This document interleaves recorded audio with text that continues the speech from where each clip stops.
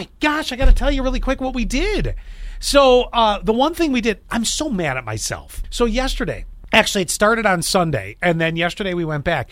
We went to Eldridge Park for their rides and stuff like this. How was that? Lydia and Gavin had a blast with that. And let me tell you, I'm mad at myself that I didn't explore that more during the summer. For some reason, I had it in my head. The rides were only open every 10th Saturday of the month.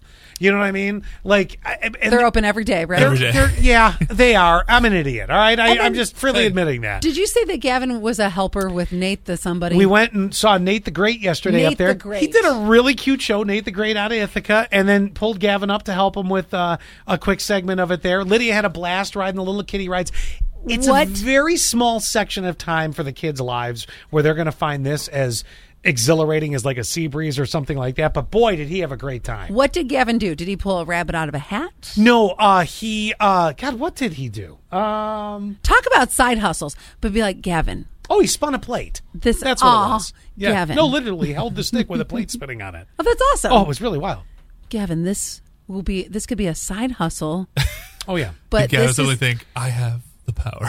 You do realize, number one, I'm his father. That may not turn out to be a side hustle. That could be the main thing. And you need to take care of Daddy later, so this magician thing ain't going to work for you. Well, okay? If the football career doesn't take off with this little Pee-wee thing, right? I got to start looking at other options. He was in the shower last night attempting to juggle washcloths. See, I knew it. I knew it. So this might be something.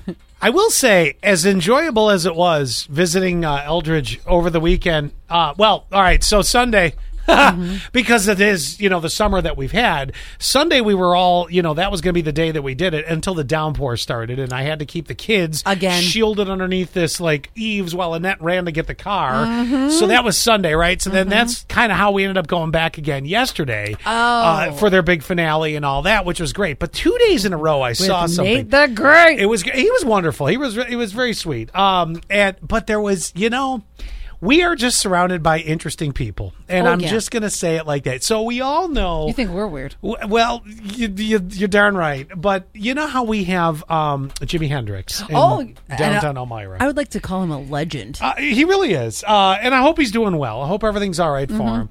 We also have who's Patty? Remember? Oh, Patty was the one that was in the bikini dragging a shovel behind her a couple years ago. That's right. Bless her. Yes. Bless her heart. Bless Patty. But then we have another guy, and it's not bad, but it was getting a little awkward. Have y'all met the guy that walks around with 2 cats on his shoulders?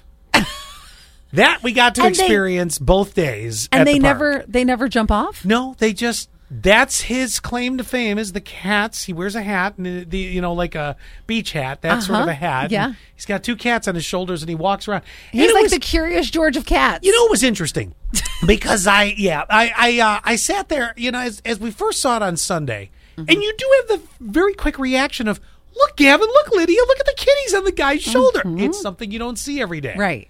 And then starts following you through the park. And everywhere you go, there's the cat guy with him on his shoulders, and suddenly we're at the merry-go-round, and there's the cat guy. Okay, then we're back over at the flying disc thing or whatever. There's the cat guy. And it was everywhere. Did he know, who you were? I don't know, but it was... Here's the thing about some of these people, like the cat guy, for instance. Was he saying, hey, Lydia and Gavin, you can pet the cats? No. It was not encouraging kids to. It's just I've come to the conclusion that we have a breed of interesting characters around us. Where else would you go? That the cats that it would work? Do you know his name? You know how there are certain people with nicknames? Nope. We've got Jimi Hendrix, Free Spirit is in Corning. Oh, that's right. So I was just wondering if you knew his name, because at that point, I would definitely want to Google this person just to see. Just to make sure? Yeah, what's their record like? Yeah. I just want to make sure they're not on the child sex offender registry. That is certainly. I know that's it's a heavy lean, but I understand what you're saying, But the funny part about it was, Lydia, though, after the, day one, well, the first 3 seconds, the kitty's on the shoulder, okay. And he's like, oh my gosh, and I have a van over here with more cats. And she, the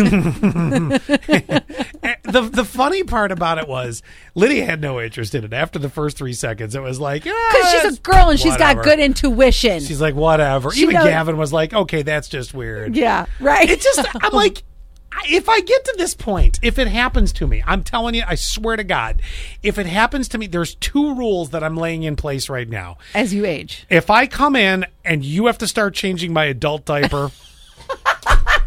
I'm making Quinn do it. And make Quinn do it. And if I come in with 2... You're going to roll with one of those roller potties. And if I come in with 2 pugs on my shoulders, take me out. Just take me out.